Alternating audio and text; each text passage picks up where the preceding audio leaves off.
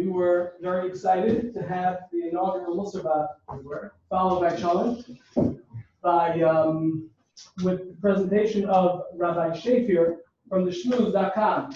So you can imagine my feeling when I woke up this morning to the following text. I have the flu, and I'm not going to be able to give it tonight. Now, he graciously, I was in touch with him later on today, he's going to be giving the shmooze for the Musar B'Ez Hashem in 2 weeks from tonight, January 30th. But in every challenge, we know that there's always the kush, there's always the kiss from Hashem and that silver lining. So tonight's silver lining and kiss is from Hashem, is in the form of Rabbi Berkowitz from Baltimore, who's a Rebbe at Yeshivas Chafetz Chaim. He's also the head of one of the heads of the camp Bunim, and to me he's just Michael, but nevertheless he's someone who doesn't need advertising. He sells himself, as you will see tonight. So you forgive me for the lack of Rabbi Shafir, but I think you will not be disappointed and only be asking for more. So without further ado, thank you, Rabbi Berkowitz. You know, it's one thing to be in place of Rabbi Shafir. It's another thing that when you introduce Rabbi Berkowitz from Baltimore and the people expect to see my father, that's another letdown. So, small disappointments, not having Rabbi Shafir. Tonight we're going to start with talking about small things.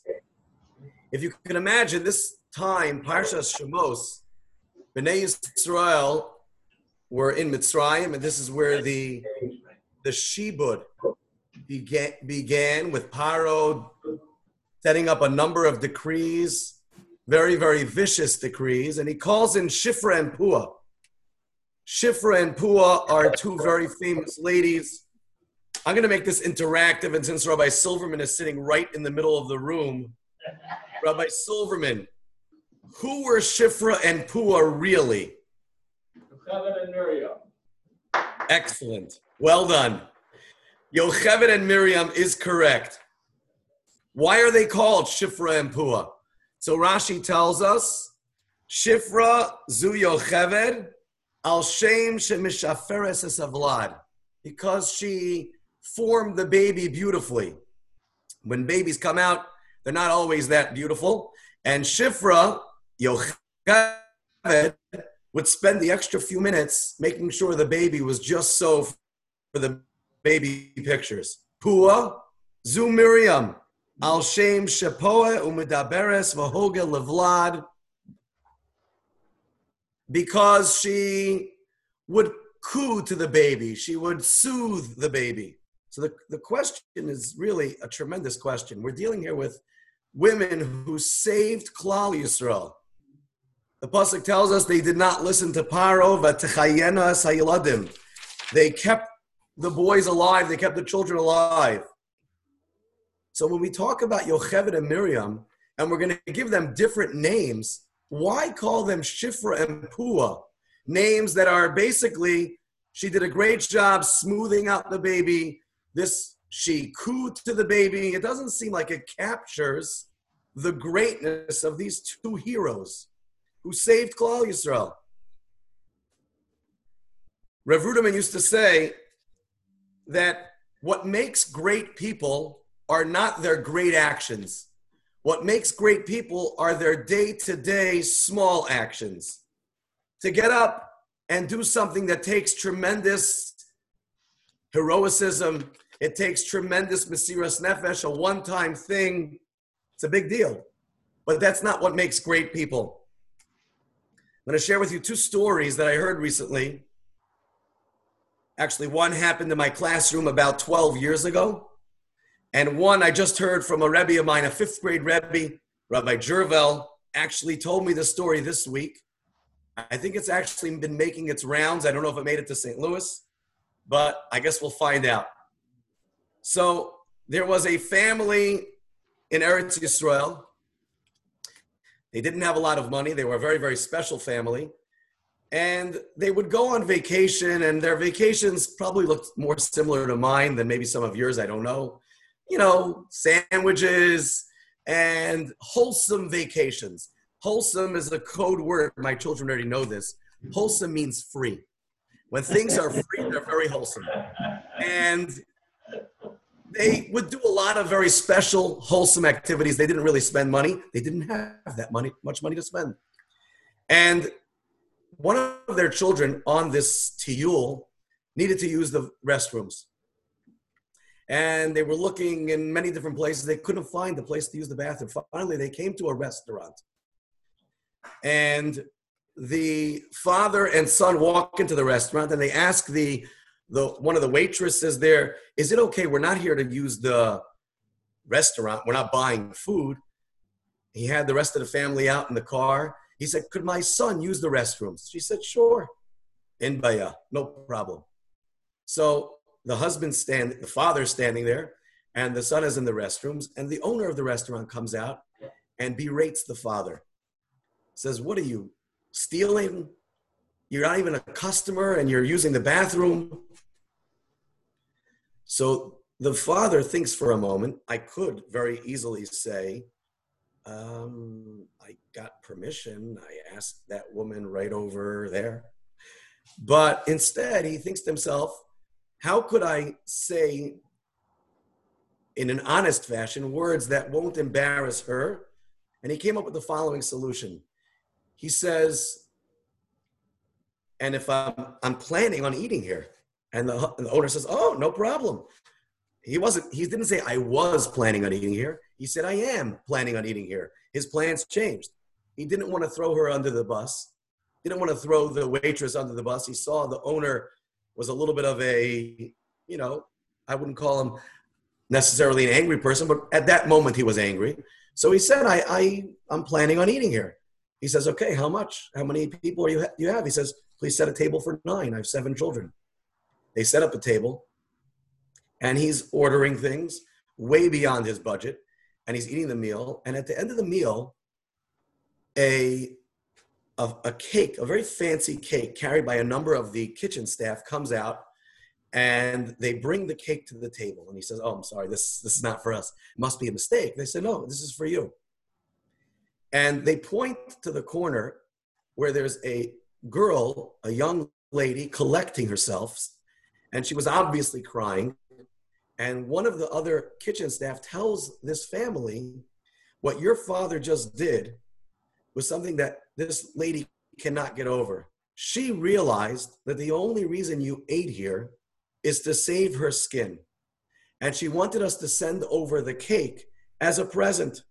This is very nice, beautiful. Because she realized, obviously, that they were only eating there because, they didn't want to embarrass her, didn't want to jeopardize her job. But a few minutes later, the bill came to the table. And in the bill, all it said was 50% off at your next visit. So he asked, what about the bill for this visit? They said, we don't charge malachim. We don't charge angels. Now, to me, it's not a heroic thing. When I heard the story, my Rebbe called me, Rabbi Jerval called me on Tuesday night. He said, Michal, I want to share with you a story. He said, I want to share with you a story that I want you to tell your class. He didn't realize I'd be able to send it all the way over to you.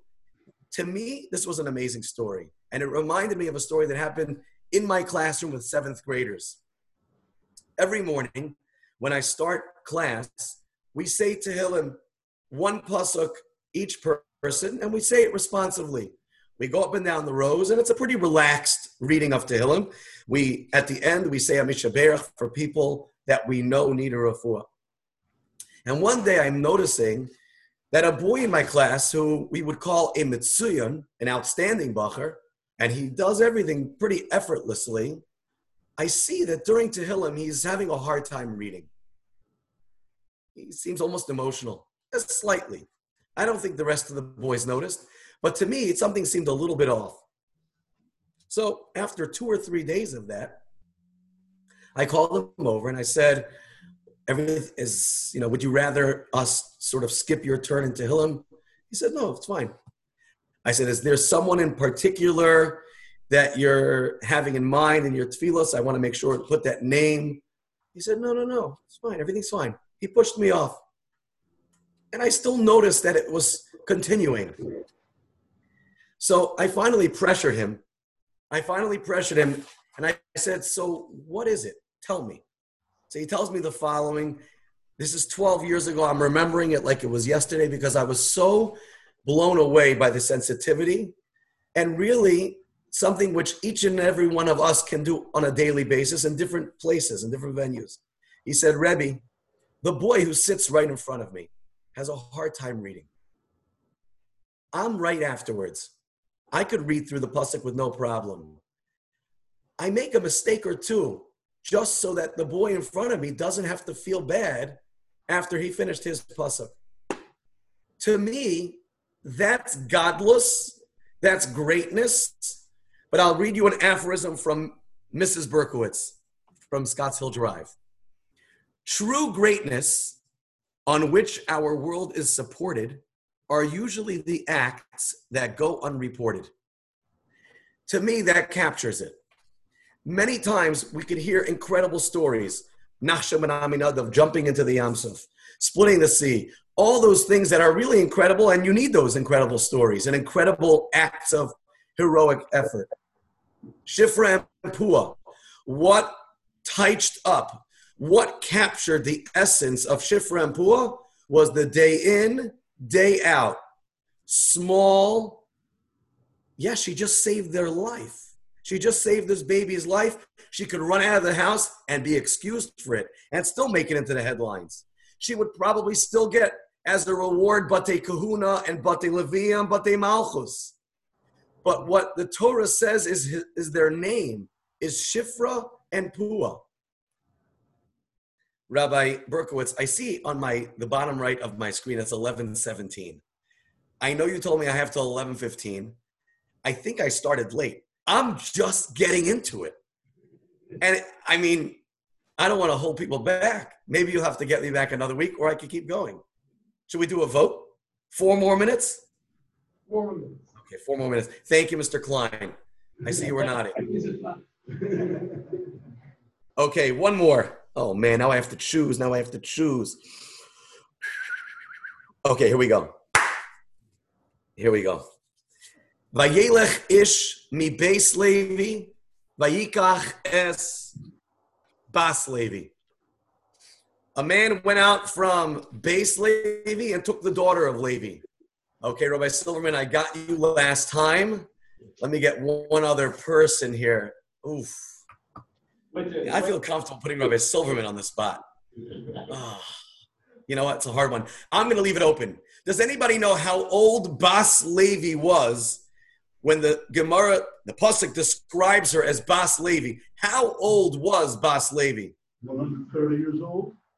Excellent. Man with the red sweater. I'm calling it red. I know it's a different color, but for now, we'll go with that. It is red. 130 years old, and the Torah describes her as Bas Levi. Why? I heard a beautiful pshat. We're talking about the parents of Moshe Rabbeinu.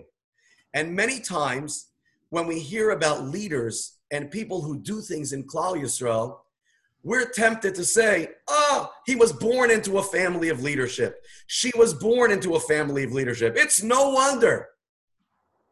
Says the Pasuk, who were Moshe Rabbeinu's parents? And if we were to write a book about Moshe Rabbeinu, although there's the Bible, which is already written, but if we were going to write it's a pretty frightening story. I mean, there's abandonment going on. 3 months into his young life, a premature baby. 3 months into his young life, he's left abandoned. Yeah, his sister stood at the reeds and watched for 20 minutes, says Taisvis in Saita. And then she's brought to the house of Paro. Paro does the whole coal and diamond test. It's a frightening life.